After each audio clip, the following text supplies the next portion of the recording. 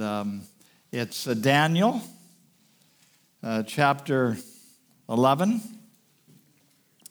And we'll be starting at verse 36. And this, by the way, we've been doing this for a few months now. This is the last sermon on Daniel. And it makes me, that's kind of silly to say, but it always makes me sad when I finish a book, but we'll start another one again. Maybe we'll just start in Genesis and go right through the whole Bible from there. Yeah, something like that, but might have a nice surprise for you in that. The name of the sermon is Go Your Way Till the End. And you won't hear about that until the end of the sermon, but it is part of the sermon. It's part of the text that we're going to look at. And I think it's the whole purpose for what I'm teaching tonight. So just this much review. The first 35 verses of chapter 11 contained about 135 prophecies. Every one precisely fulfilled a long, long time before they happened, up to 200 years later. Just precisely fulfilled. And so starting at verse 36, there's a big change. Because it's verse 36 of chapter 11. We jump ahead, remember, to a time still to come.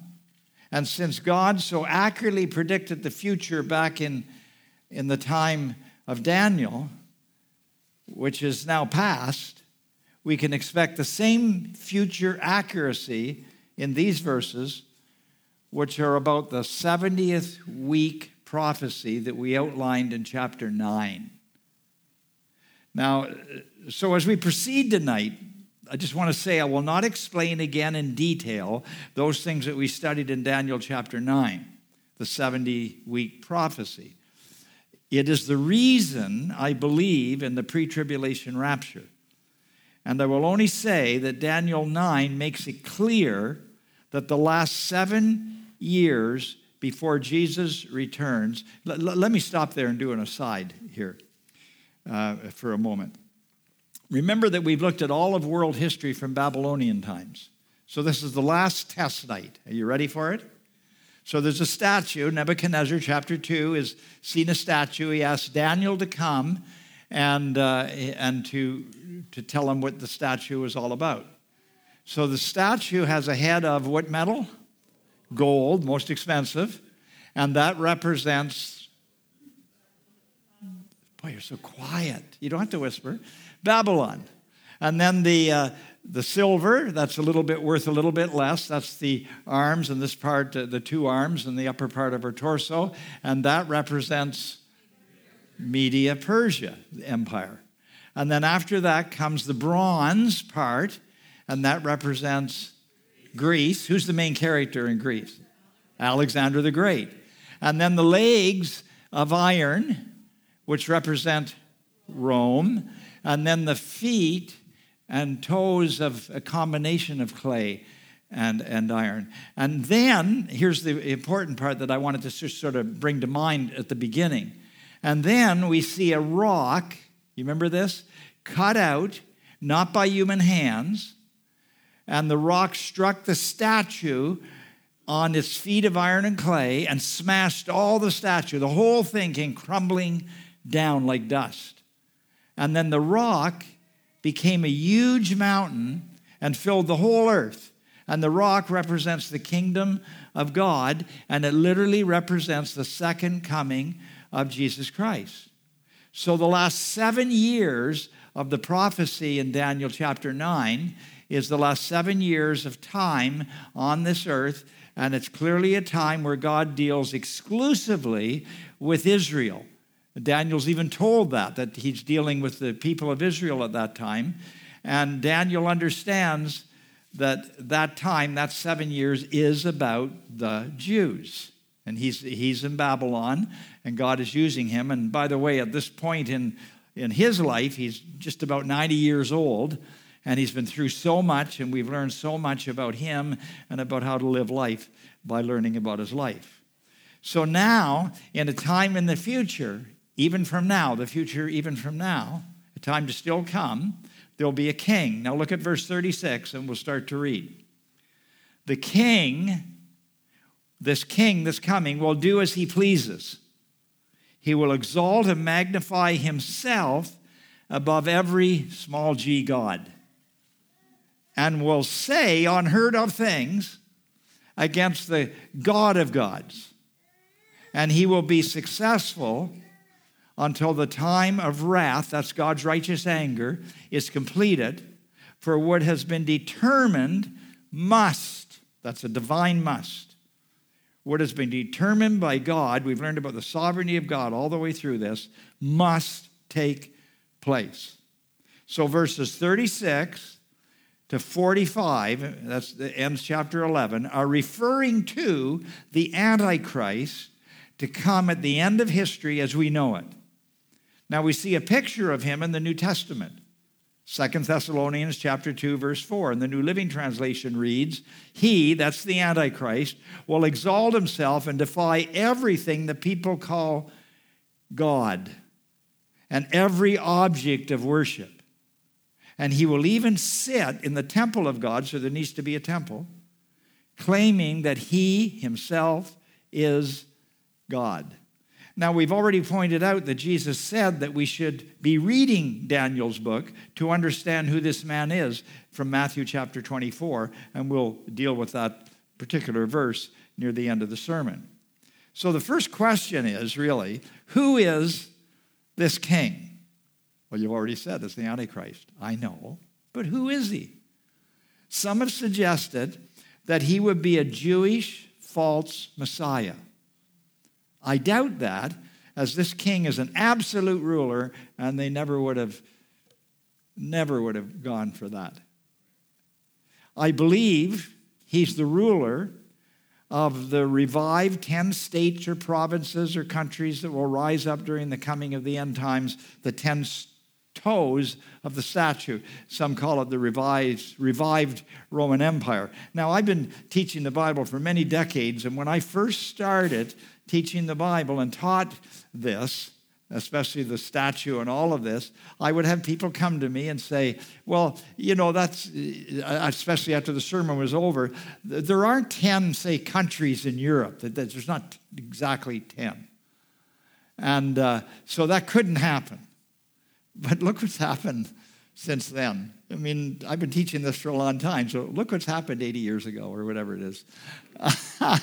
I mean, really, however many countries or places there are, let's just say for argument's sake there are 15, well, maybe next week there'll only be 5. That wouldn't surprise anybody. Or maybe next week there'll be 2 more. That wouldn't surprise anybody. A couple of them might split up. I mean, it's amazing what has happened over the years. And so for there to be a time when there are going to be 10 states or provinces or countries in that area, that would be very easy to believe. Now, the king is the little horn with the big mouth of Daniel chapter 7, the Antichrist. And he's now called the king who will do according to his own will. He'll do whatever he wants. And he will convince the world to worship him.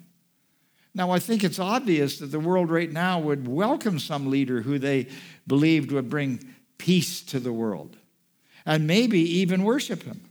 The Revelation has this description in Revelation chapter 13, verse 7 and 8.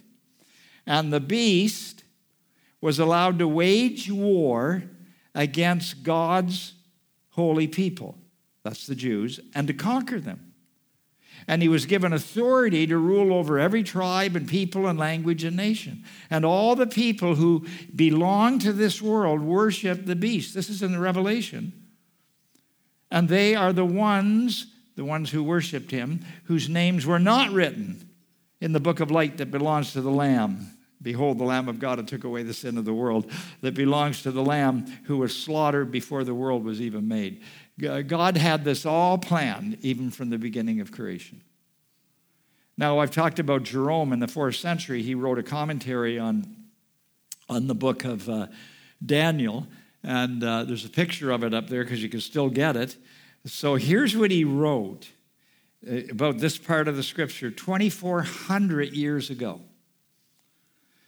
The Jews believe that this passage has reference to the Antichrist, alleging that after the small help of Julian, a king is going to rise up who shall do according to his own will and shall lift himself up against all that is called God, notice the small g, and shall speak arrogant words against the God of gods, that's his big mouth, and he shall act in such a way as to sit in the temple of God, so there has to be a temple, and shall make himself out to be God.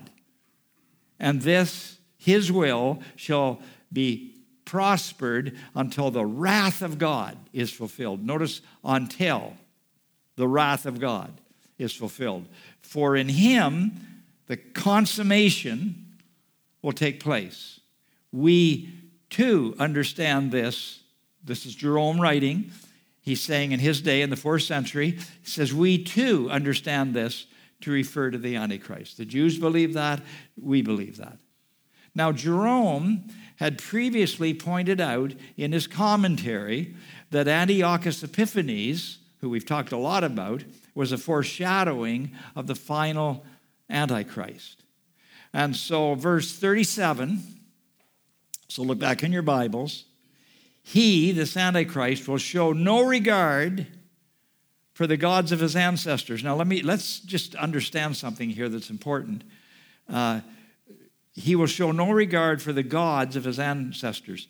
The word here for gods in the Greek translation of the Old Testament would be the word Elohim, not Yahweh. And the reason I say that is that he is not a Jew, and his ancestors aren't Jews, and that's why he's using, and the NIV Bible gets it just right. They make it plural, and they make it a small g. He doesn't show any regard for any kind of religion at all, but especially for whatever religion there was in his ancestry. So he'll have his own gods, and you'll see them in a minute. Or, now this is very unusual for us, he will show no regard for the gods of his ancestors or for the one desired by women. Now, what does that mean? It's actually pretty easy to understand, except that it's so foreign to our thinking. It's a reference representing the desire to birth the Messiah. That was desired by women, the Jewish women, the desire to be like Mary, who birthed the Messiah. And so that was a desire among women. And what it's saying is he will show no regard for the gods of his ancestors or for the one desired for women, which would be the Messiah. The king was anti-Messiah, this king, against Jesus, anti-Christ, and he had no regard for Jesus. He would have heard about Jesus. He will have heard about Jesus. He hasn't come yet, but he will have heard about Jesus and his return. He has no care about that whatsoever. Nor, verse 37 still, will he regard any god, small g, but will exalt himself above them all. You could say this guy had an enormously high self-image. So in Revelation 13, we are told that he, the Antichrist, receives his power from the dragon, that's Satan, and he will do amazing things because of Satan's power working through him. So now look at verse 38 in your Bibles. Instead of them, all those gods, he will honor a god of fortresses. In other words, he's a military man. His God, his trust is in the military. And so instead of them, he'll honor the god of fortresses, a god unknown to his ancestors. They didn't have armies and navies. And he'll honor with gold and silver, with precious stone and costly gifts. He's going to become a very rich man, and he will attack the mightiest fortresses, many other countries, with the help of a foreign god, the military, and will greatly honor those who acknowledge him. So he's going to really honor those that come on his side, that acknowledge him, that want to join up with him. And then it tells us that one of the reasons they'll join up is that he will make them rulers over many people and will distribute the land at a price. And so this is a picture of a world ruler gaining the favor of many countries that place their hope in him so that he can rule the world. And of course, they'll get to rule the world also at the same time with him. Now, I think it is obvious that worldwide, not just in America, there's a desire for a leader who could inspire enough of a world majority to eliminate any force that would come against him. So we should see the Antichrist as a very dynamic man, good-looking, brilliant, silver-tongued, as they say, a man whose ideas spark a desire for most to follow him and at least seem to worship him and even bring world peace. But God. But Revelation chapter 6 to chapter 18, the bowls and the trumpets and the wrath of God will come. Now, it may seem to some of us like this is pretty far-fetched that anybody could be like that. I read a New York Times long article today that just kind of amazed me. Kenya, we have a missionary in Kenya. Some of you have even been there. Kenya is statistically one of the most Christian countries. There's this population, the largest percentage of population are Christians, evangelical Christians even. And there's all kinds of different teachings. Nevertheless, there's a huge number of Christians in Kenya. The reason I was reading this article is it started out with a headline, 179 more bodies were found. And what had happened is a pastor in Kenya who is an incredibly good speaker, and I saw pictures of him, good-looking man, and he captured quite an audience, and then he got on television, and he became, like everybody was watching him. He was the Christian hero of television, and then he became very prophetic in his thinking and in his teaching. And then he says that God told him, your 9 years are up and now it's time for you to bring people to see me. And so he announced that he was buying, he had some land. It actually turns out he didn't own the land, but he sold it anyhow. He bought all of these huge acreage of land and told people they needed to come there, and then he would sell them plots on this land. And the reason they're come there, this is going to be hard to believe, but this is happening like right now. This happened. This is just recent. What happened was that he said that God told him that the people were to come there and fast until they died, and they would meet Jesus. And he even set up a hierarchy of how it would work. The children would die first. They put them out in the sun and not feed them, and they would die. And by the way, when this article was written, it said 179 bodies found, but there were 400 bodies before that, and they don't even know how many there were. And then men died, and others died. Of course, the leader didn't die.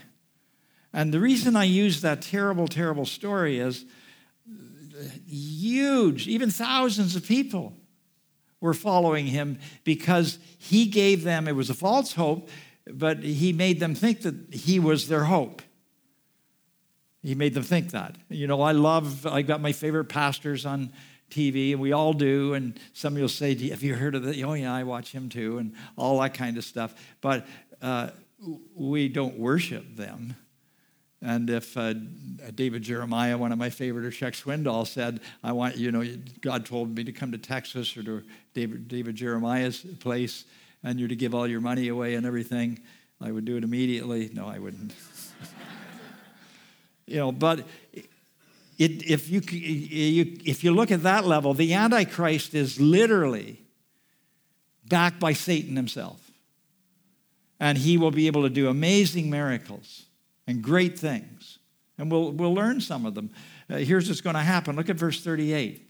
Instead of them, it says in verse 38, he will honor a god of fortresses. I already read that, didn't I? Okay, well, why don't I move on then to verse 40? Okay, at verse 40 then it says, at the time of the end. At the time of the end. We saw that back earlier in chapter 11. At the time of the end. Remember, Daniel is being told this by Gabriel, the angel. And he says, Daniel, at the time of the end, the king of the south, that's Egypt. If you're here last week, you'd know that. That's Egypt. So Egypt will engage this man in battle, and the king of the north, that's the Antichrist, will storm out against him with chariots and cavalry and the navy, a great fleet of ships. And he'll invade many countries and sweep through them like a flood. It'll happen very, very, very quickly because he's got all this power that he's built up. And then in verse 41, he will also invade the beautiful land, that's Israel, and many countries will fall. Oh, but Edom, Moab, and the leaders of Ammon will be delivered from his hand. That's Jordan, if you think of where Jordan is today in the world. And then verse 42, he will extend his power over many countries. But Egypt, that started all this, will not escape. And in verse 43, it says that he will gain control of the treasures of gold and silver and all the riches of Egypt with the Libyans and Cushites in submission. And so he's been enormously successful, just taking over the world as we knew it in that day. Now, the next two verses describe what are probably several severe battles. Daniel doesn't offer us any more detail, but there's much detail in the Revelation. Nevertheless, verse 45 contains an important message for us today about God's sovereign control over life and death. So look at verse 44 and 45. Verse 44. But reports from the east and the north will alarm him, and he will set out in a great rage to destroy and annihilate many. Verse 45, he'll pitch his royal tents between the seas at the beautiful holy mountain. This is by the Dead Sea. And yet he will come to his end, and no one will help him. I like the wording of the New Living Translation. In verse 45, it reads this way. He will stop between the glorious holy mountain and the sea, the Dead Sea, and will pitch his royal tents. He'll set himself all up. But while he is there thinking that he's going to have great victory, his time will suddenly run out, and no one will help him. I've underlined the word will because I want to read it this way. His time suddenly run out, and no one can help him. Now, I believe this is a picture of the end of the times of the Gentiles, which will culminate in the second coming of Jesus. In our Revelation study that is available online, so you can check out the details regarding the second coming, it's all filled in. No world leader, not even the Antichrist, can operate without God's permission. He has a plan, and in the book of Daniel, we see the plan carefully laid out from Babylon to Jesus' second coming as the stone thrown on the feet of the statue, and it all collapses as the kingdom of God takes over.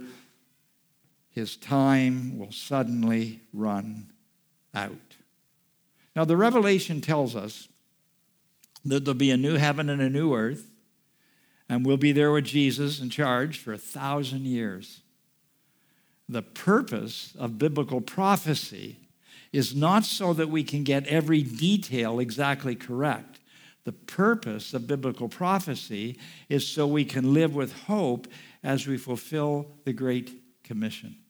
This is so important. So, to repeat what I said last week in answer to the question, so what does this mean for us today? Here's what it means. It means that we must be aware of God's plans and his ways. It means we must live our Christian lives with authenticity. It means we must not be lazy or complaining or fearing and worrying about our futures. It means we're fearless rather than timid, and that our ultimate goal in life is to please God and love others. The first 4 verses of chapter 12 should be included in chapter 11. They should have kept those going. The chapters are arbitrary. They complete the long section of Daniel that began in chapter 10. Chapter 19 of the Revelation fills in the details worth reading when you get home tonight. So chapter 12, verse 1 says, "At that time, Michael, the great prince who protects your people." Now, just to get the context there's Daniel. He's being told this by the angel Gabriel, and he's being told all these things are going to happen. He can barely believe what he's hearing. And so it says, at that time, Michael, the great prince, Michael's the angel, the great prince who protects your people, the Jewish people, will arise. So Daniel, at that time, Michael, the great prince who protects your people, the Jews, will arise, and there'll be a time of distress such as not happened from the beginning of nations until then. Now, biblically, some of you who really know the Old Testament, this is the time Jeremiah calls Jacob's trouble. Jacob's trouble. Jeremiah chapter 30, verse 7 reads, "How awful that day will be." Daniel would have known this verse. He read Daniel's scrolls. "How awful that day will be. No other will be like it. It will be a time of trouble for Jacob," meaning Israel, "but he will be saved out of it." And so, but at that time, your people, everyone whose name is found written in the book, so you have to have your name in the book. There's no universalism. It isn't just everybody, will be delivered.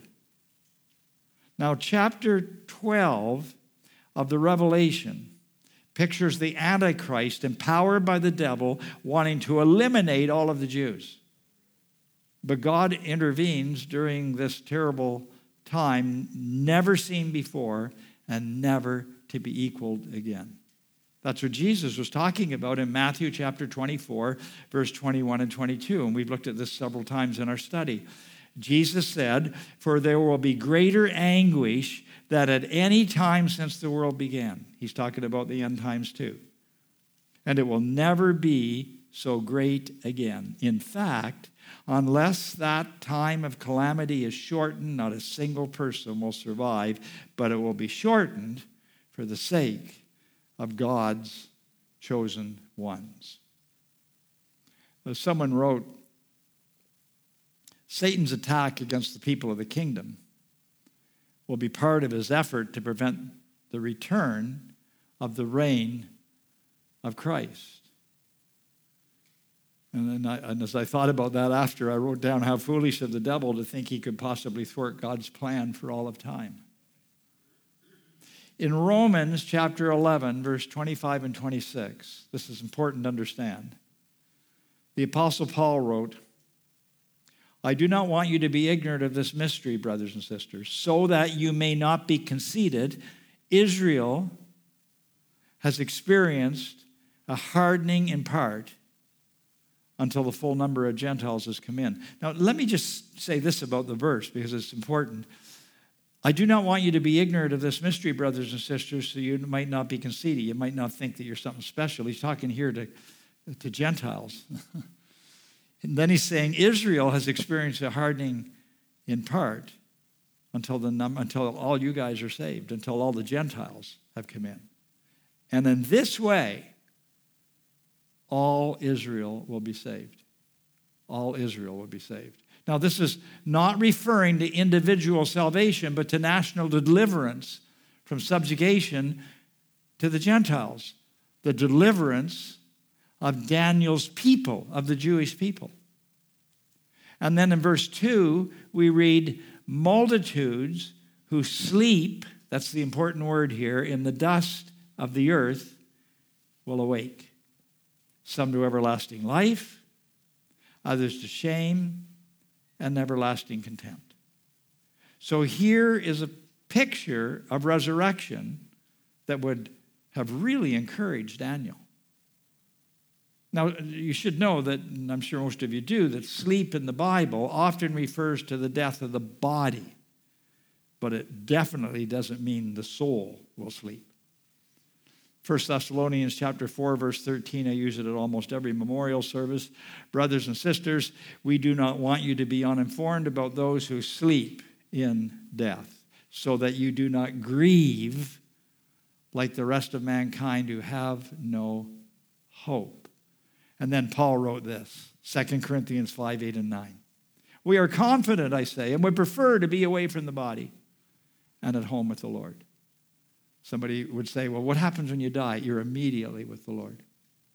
So we make it our goal, writes Paul, to please him whether we're at home in the body or away from it. Now, we do receive, by the way, new bodies, and we will eventually look at that fact in detail during our Sunday morning study in Paul's writings. But in the meantime, this should really encourage us tonight. Philippians chapter 1, 21 to 24, one of my favorite parts of Paul's teachings. For to me, Paul writes, living means living for Christ, and dying is better yet, even better. But if I live, I can do more fruitful work for Christ. So I really don't know which is better. I'm torn between the two desires. I long to go and be with Christ, which would be far better for me. But for your sakes, it is better that I continue to live. Now, can I say it this way? Here's what he's not saying. It's better that I stay alive. That's not what he means. When he talks about living, he's talking about living. He says it's better that I continue to live for your sake. It's better. It's not just that I'm alive and waiting around till I die or the Lord comes, but no, I'm going to live until I die or the Lord comes. Really live. And that's the way we're supposed to be as Christians, that we live every day. Now, it's enough for me to say that living life for yourself is a catastrophe. But living life for others is life-saving, it's flourishing, it's wonderful. It'll wake you up from self-pity and all those things that I can really fall to. Daniel and I were talking here earlier, and both of us have a tendency to maybe want to be alone, but we both agreed that we make ourselves be with others because we care about others. Not just because the Bible says it, but it's better for us and them. It's better for all of us. We all have gifts. We're all part of that puzzle that fits all together. We all need one another. None of us are independent individualists. We're part of the body of Christ, which means that we're to be together ministering to one another. Now back to verse 2 again. Multitudes who sleep in the dust of the earth will awake, and some to everlasting life, and others to shame and everlasting contempt. The resurrection of those martyred in the tribulation will occur at the second coming. Revelation chapter 20, it reads this way, I saw thrones on which were seated those who have been given authority to judge, and I saw the souls of those who have been beheaded because of their testimony about Jesus and because of the word of God. They had not worshipped the beast or its image and had not received its mark on their foreheads or their hands. They came to life and reigned with Christ 1,000 years. The rest of the dead did not come to life until 1,000 years are ended. This is the first resurrection. Here's what Jesus said. John chapter 5. Don't be so surprised. Indeed, the time is coming when all the dead in their graves will hear the voice of God's Son. Jesus is talking about himself. And they'll rise again. Those who have done good will rise to experience eternal life, and those who have continued in evil will rise to experience judgment. He's not suggesting that if you're good, you go to heaven. No, being good in this case is that if you really are saved, then you will be, well, we can say good. I kind of resist the word a little bit. But we won't be those evil people anymore. We'll have changed. We're born again. We're new creatures in Christ. We're new people. And then in verse 3 it says, those who are wise, and by the way, it denotes a wise teacher, will shine like the brightness of the heavens, and those who lead many to righteousness like the stars forever and ever. I mean, this is going to sound really bad, but you see those pictures on TV where the stars are lined up and, there's some event going on and the women have their dresses on, the men have tuxedos and they've got some kind of a background. Everybody's taking their picture and they're stars. Well, that's kind of the picture here in God's eyes. If we are going to be leading many to righteousness, then we're God's stars. We're made. God made us for that. And we need to be teaching, discipling, and telling others about the gospel. The Great Commission that Jesus left behind does not say that we need to lead people to Christ. That's obvious. But that we all need to be part of the body of Christ, the church, so that we can participate in the discipling of those who come to Christ for salvation. So in that sense, we're to live together. Not all in the same house or the same, you know what I mean. We're to live together. We come together. We take care of one another. We pray for one another. We use our gifts to help one another. Then verse 4, but you, Daniel, the angel saying, he's coming to an end here. But you, Daniel, roll up and seal the words of the scroll. This means to preserve the scroll, not keep it a secret. That's not the idea. The time until the time of the end. Many will go here and there to increase knowledge. Now, the increased knowledge of Bible prophecy in our day underlines the purpose for which the book of Daniel was written. I'm a sort of a big YouTube fan looking for different sermons and stuff that I can copy and sound brilliant. But there's so many. I mean, you just have to look for one sermon with one basic title that means something, and all of a sudden you're showing dozens of them. It's amazing how much is out there. You see, we are in the time of the end. And now we are learning more and more about what the Bible says about the last days.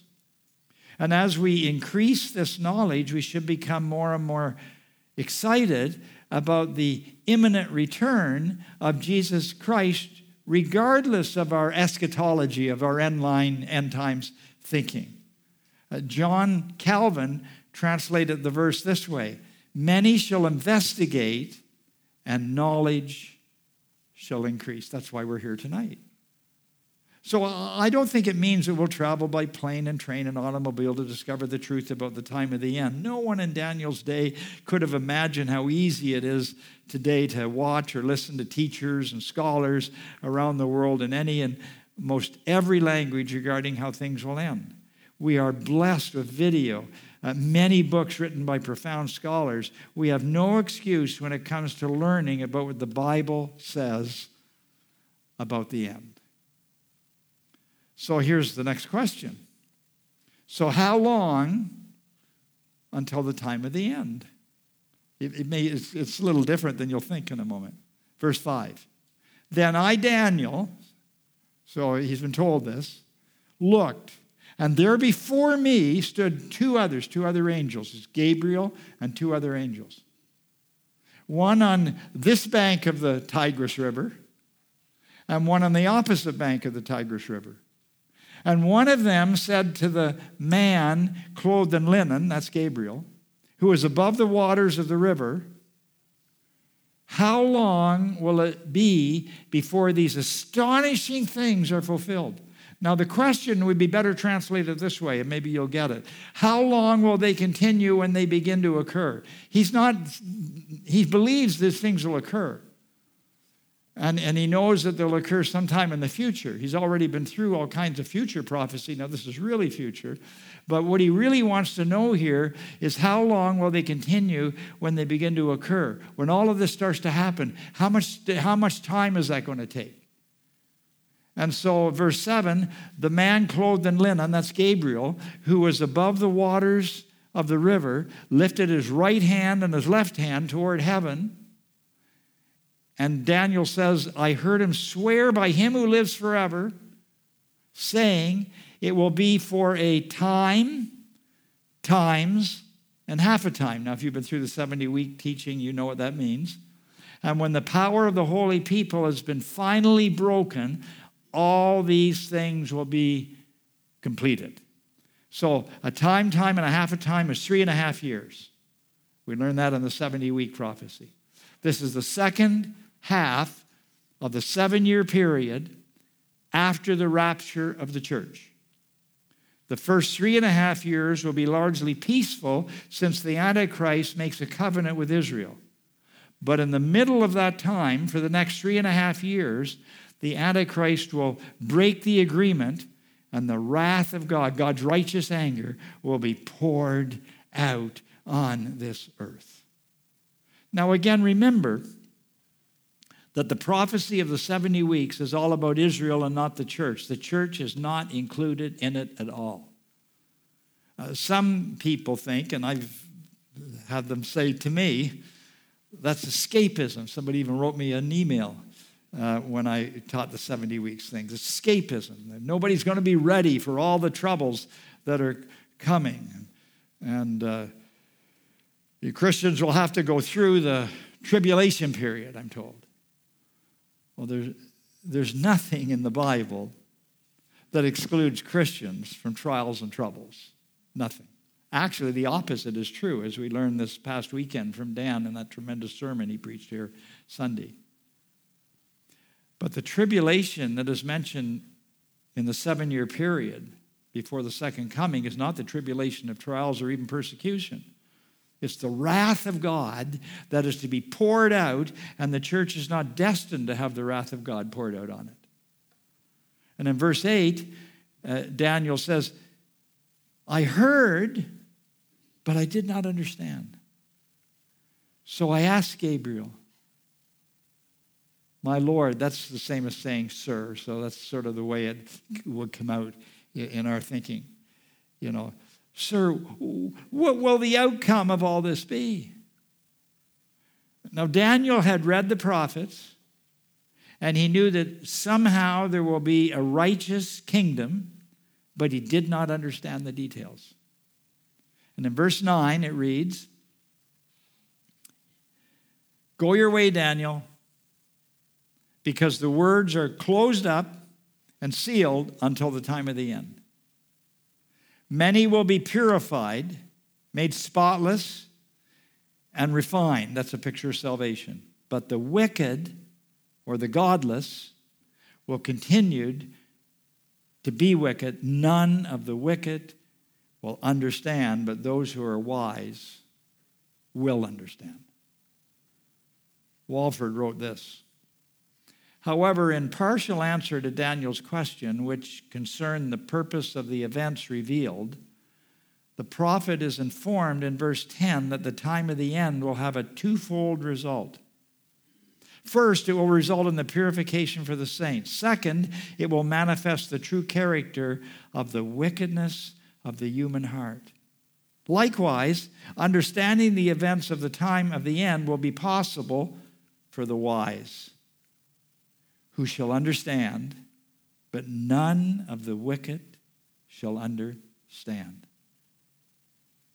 In studying the Revelation, we should be quite amazed at the people who defy God, even in the midst of the wrath poured out on the earth. Revelation 16:9 reads this way, they were seared by the intense heat, and they cursed the name of God who had control over these plagues that were being put down on the earth. But they refused to repent and glorify him. And I underlined refused on purpose, because they could have repented. They could have called out. They knew they could have, but they refused to.